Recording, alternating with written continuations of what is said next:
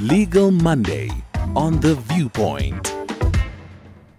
Hashtag Legal Monday, Last Will and Testament. And we are chatting to Lesetsa Mapala, attorney at Mabunda Attorneys. Good evening and a warm welcome. Good evening, Bertha. Thank you so much for inviting me on your platform. You know, we take for granted drafting a will or living a will of sorts for our children or for family members. It could be anyone, so that they understand your assets or whatever it is that you're leaving behind. How do you get to draft your will, and who can assist here? Bertha, a will, one can draft their own will, but we always suggest that you acquire the services of an attorney to assist you in that, because a will at the end of the day is a legal document, and there are certain aspects of the law that a will has to adhere to. So it's only in that instance, it's always better to get someone who has the relevant know-how to assist you in doing same. Anyone over the age of 16 years old who is mentally capable of understanding the consequences of what they draft in the will has the right to do so. And what should be included and what should not be included? Are there any specifications? Well, firstly, you must remember that in the will, the testator, which is at that time will be the deceased, is setting out the intentions on how they would want the property to be divided once the inevitable happens. So it's very important that one is very clear and direct in their will. They mustn't leave any room for ambiguity. The intentions must be clear. Again, the law dictates that there's certain things that have to be included in the will. For example, the testator's full names and ID numbers and their marital regime. Another interesting thing is what you were just saying now, the example that you gave about Aretha Franklin's children. There's in a will, there has to be a clause included therein where the testator revokes any other wills that they've previously done. So that is also very important. One can also nominate an executor. That is the person that will administer the deceased estate once they're gone. And what about the requirements? When you're drafting a will, what are the basic requirements? I know that you put all your affairs, but your affairs can be so many. Okay, like as I stated, well, the formalities of a will are as follows. The testator must be 16 years of age, and they must have the necessary mental capacity to understand the consequences of their will. A will must be in writing, even if it's handwritten. It can be printed or handwritten. It must also be signed by the testator. Where the testator is unable to sign, they can choose a person to sign on their behalf. However, that person must sign in the presence of the testator and two competent witnesses, as well as a commissioner of oath. Yes, you can continue. Yes. The will must be signed in the presence of witnesses. So, in your will, Bertha, you can include all your assets. All your affairs can be included in a will. For example, you could even go as far as appointing a guardian for your minor child in that will. You see. So all your affairs can be included in your assets, how you'd like your assets to be divided, and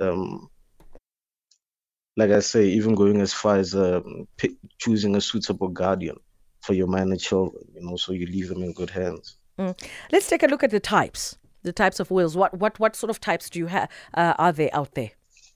And which one is more Okay. preferable or easier to draft? Well, the most popular one is what we refer to as the simple will. We also call it a basic will. Basically, in that the testator simply sets out the intention on how the assets should be divided, how they'd like things to be handled once they've left us. And then we also have a testamentary trust will.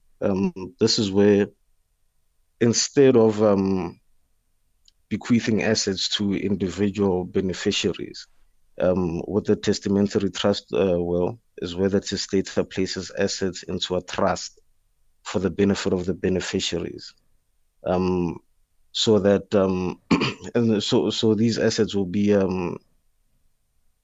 taken care of for the benefit of the beneficiaries until such time that those beneficiaries are able to manage their own affairs. This one is mostly done for minors.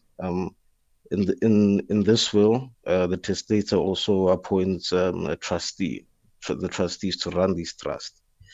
And then another one is the joint will.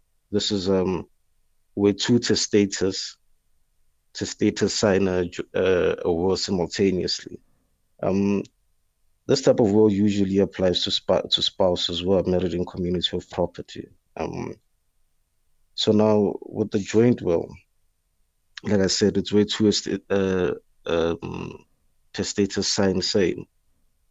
Now the thing about the joint will is that even after one of the testators has passed on, the terms of the will remain the same after the death of that testator and cannot be changed. And then lastly, we have what we refer to as a living will. However, like I mentioned with the simple will, it's more regarding the assets of the deceased. But a living will be effective whilst the testator is alive. But the main purpose of a living will is it allows one to choose what medical procedures they wish to be conducted on them, should they not be should they become incapacitated and unable to make those decisions in that moment. You see, with a living will, you can even go as far as appointing a curator bonice to take care of your affairs in the event that you become incapacitated. So these are the four major wills that we have. And like I said, the simple will, the basic will where one deals mainly with their assets is one that I found is mostly popular. Yeah. When we come back from the break, I've got a question. I think you can ponder on this one, where I've got a message that says, "Hi, Bertha, please ask your guest, what is the cost of drawing up a will?" as a number one question. And then another one that says, "I own a house worth R1 million and two vehicles worth 200,000. Thanks." That's Chris in KZN. I think when we get back, you can give me a response to that. Let's take a small break. We'll be back. Legal Monday on The Viewpoint. And I do have my guest online, Lesetsa Mapala, attorney of Mabunda Attorneys, Last Will and Testament. And let's welcome back, Lesetsa. The two questions from Chris about what it costs to draw up a will and, of course, what to do. He says he owns a home worth R1 million and two vehicles worth 200,000. Okay. The cost of drafting a will depend on the complexity of it. In Chris's case, it would depend on an attorney and the client and what fee they agree on. However, the LPC has a great initiative called the Wills Week. This year, it's from the 11th to the 15th of September 2023, where law firms, attorneys are encouraged to assist the public in drafting them wills for free. So during this period, one can approach an attorney and seek assistance in drafting the will. I know the financial institutions also offer free drafting of wills. Yeah. So what happens when a will is contested, and who's allowed to contest? Firstly, a person who chooses to contest the will, they must have locus standi. That means they must have legal standing. I mean, I can't just go to my neighbor's house and contest the will, whereas I'm not even part of the family. The person that contests the will, it has to be an interested party, and they can challenge the said will if the will on the face of it does not meet the formalities that I mentioned earlier, or if such person suspects forgery, or they are of the opinion that the testator drafted the will under duress and undue influence. Such parties can have the right to contest the will. I've got a also, yeah. Sorry about that. No, also, if one believes that the testator did not have what we call testamentary capacity when drafting with a will, meaning that they were not in the right state of mind to properly set out the intentions in the will. If one suspects that this person maybe was mentally incapable of understanding what they were doing, or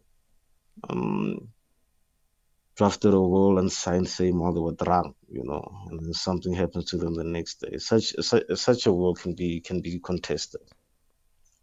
Yeah. Let's take a voice note. Let's hear.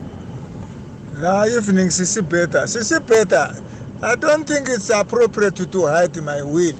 I can just go and draft my will, come to my family, call them all the beneficiaries. This is what I have.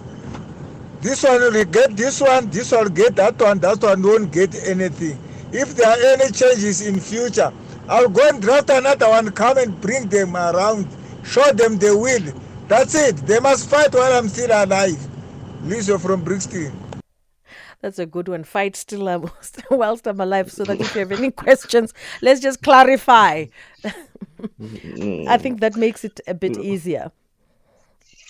But you see, the problem with that is that one cannot defend themselves or talk for themselves and set out their true intentions while they've passed away. Which is what makes a will so important.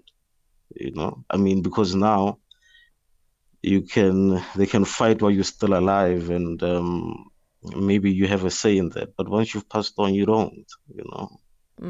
I've got KGM. He's on the road, or is on the road, but he insists that he's not a truck driver. I like that he's our caller. Good evening. Welcome to #Legal Monday. We're talking about the will.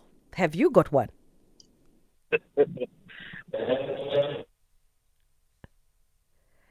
KGM? Okay. Yeah, that's what happens. He's on the road. I think there's a buffer with network there. But I've got another message here that says, my aunt doesn't have a child. She doesn't desire to fill up the will. What will happen about her properties and stuff when she passes on? What happens in this instance, in this case? Well, that's what we refer to as intestate succession. It's where the testator dies intestate without the will. So there's different scenarios depending on the family dynamic of the deceased person. For example, if that deceased person is survived by a spouse and no descendants, then the spouse will inherit the entire estate. If the said person is survived by a descendant, meaning like a child, but has no spouse, then the descendant will inherit the entire estate. If the person is survived by a spouse and a descendant, then both will inherit equally. But however, for the spouse, there's what we call the child share. It's an amount set by the minister and change from year to year. So it's either they get a child share or the normal share of the estate, whichever one is higher. If there's no spouse, no descendants, then the parents of the deceased will inherit the estate. If there's no descendant, no spouse, no parents, then the descendants of the deceased mother and father will then inherit the estate equally. Let's go back to KGM. I think maybe the buffer has been kinder. KGM, talk to me. The truck was on a bad area. Good morning, good evening, Bertha, to your guest and my fellow listeners. Two quick ones. Your guest says the joint will is only. I just want to get clarity on that. Is only for couples married in community of property. I think I have a different understanding. Can he clarify if that's what he said? And secondly, what happens when I go to Bertha, who's a lawyer, an attorney, and I seek services of a will, and Bertha does not draft or help me draw a properly legally constituted will, that later on, when it is executed, it's found out that it does not comply. A case in point, our former statesman Nelson Mandela. We know what happened. Yeah. Even up to now. I think if I can talk to those two, I'll appreciate it. Thank you. Thanks for taking my call. Thanks, KGM. I think we need to compress the answers in this instance. I think we've got let's compress. Okay. No, just to clarify there about the joint will, Bertha.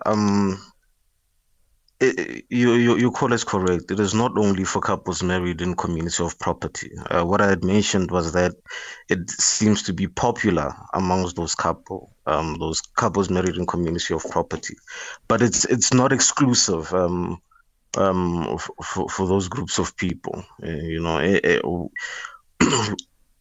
Anyway, you could draft a joint will with anyone who you think is suitable. As long as per agreement between the parties.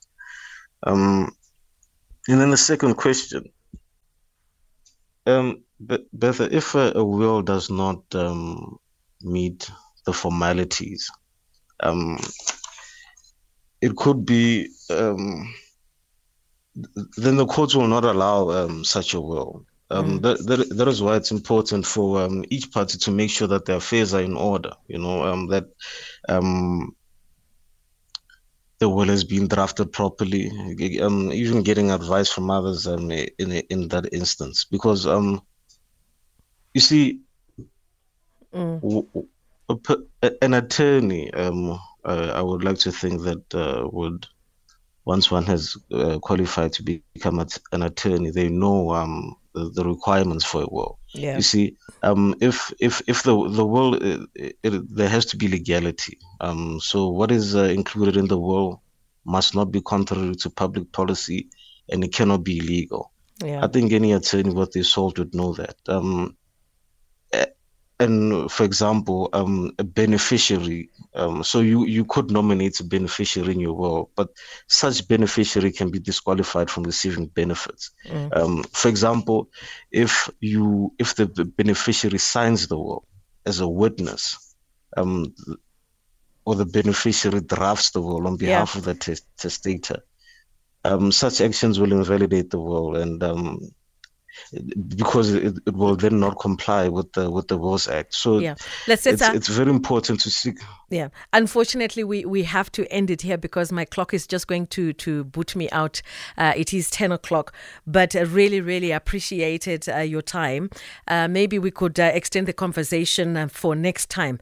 That's Lesetsa Mapala, attorney at Mabunda Attorneys. Thank you so much for joining us on The Viewpoint tonight. Kagiso, thank you so much. Amandla, as well as Lesejo. It's now time for news. It's been great.